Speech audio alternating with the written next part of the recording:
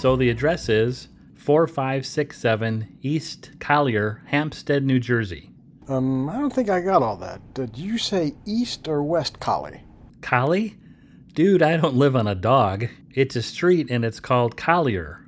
And it's East Collier, not West. Jeez. Okay, and the town is Humstead? Is that right? What? Humpstead? No, it's Hampstead. Want me to spell it? Oh, no. I know what you're talking about. My grandmother used to live in Hampstead. I know it well. I think you may not know it as well as you think. Well, we all make mistakes. I didn't really hear you very well. Oh, you think? My. That's got defection written all over it. And you, my friend, I got to tell you something. You're a poor listener.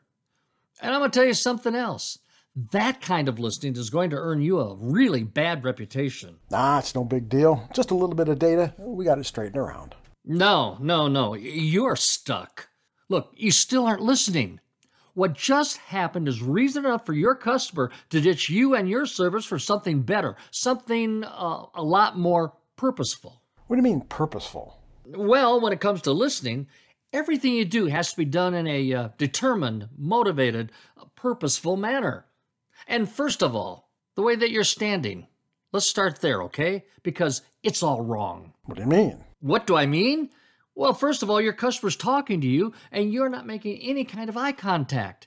And you have yet to acknowledge him properly. I mean, look at this. He's turned toward you, looking directly at you.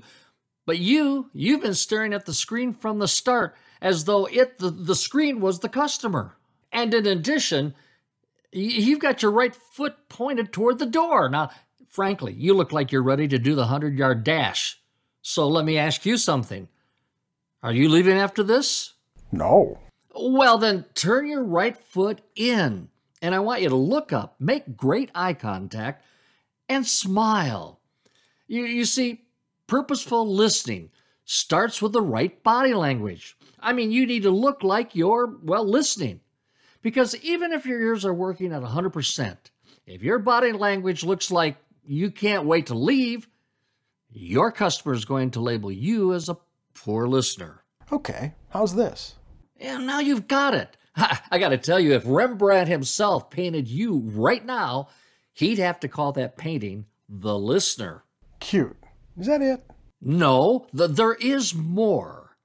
Great listening not only has a purposeful look, it has a purposeful sound. Listening has a sound?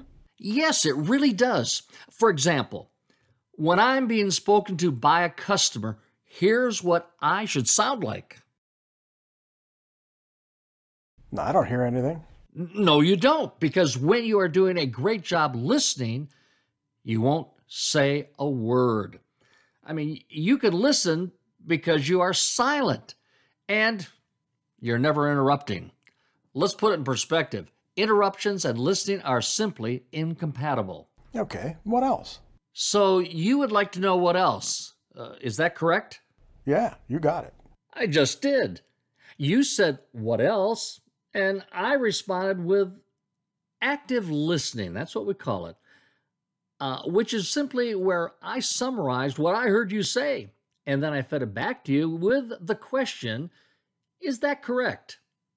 When you listen actively, you give your customer a chance to hear what you have heard them say, and then you get their permission to move forward. So active listening is where I repeat or summarize my understanding of what my customer has said, after which I ask if I got it right, after which my customer responds and either makes it clear I got it right or corrects it so we end up working on the same page, so to speak.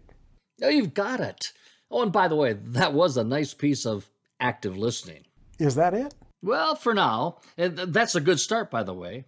So here's what I want you to do. Practice purposeful listening. I want you to establish some credible listening body language. That's really important.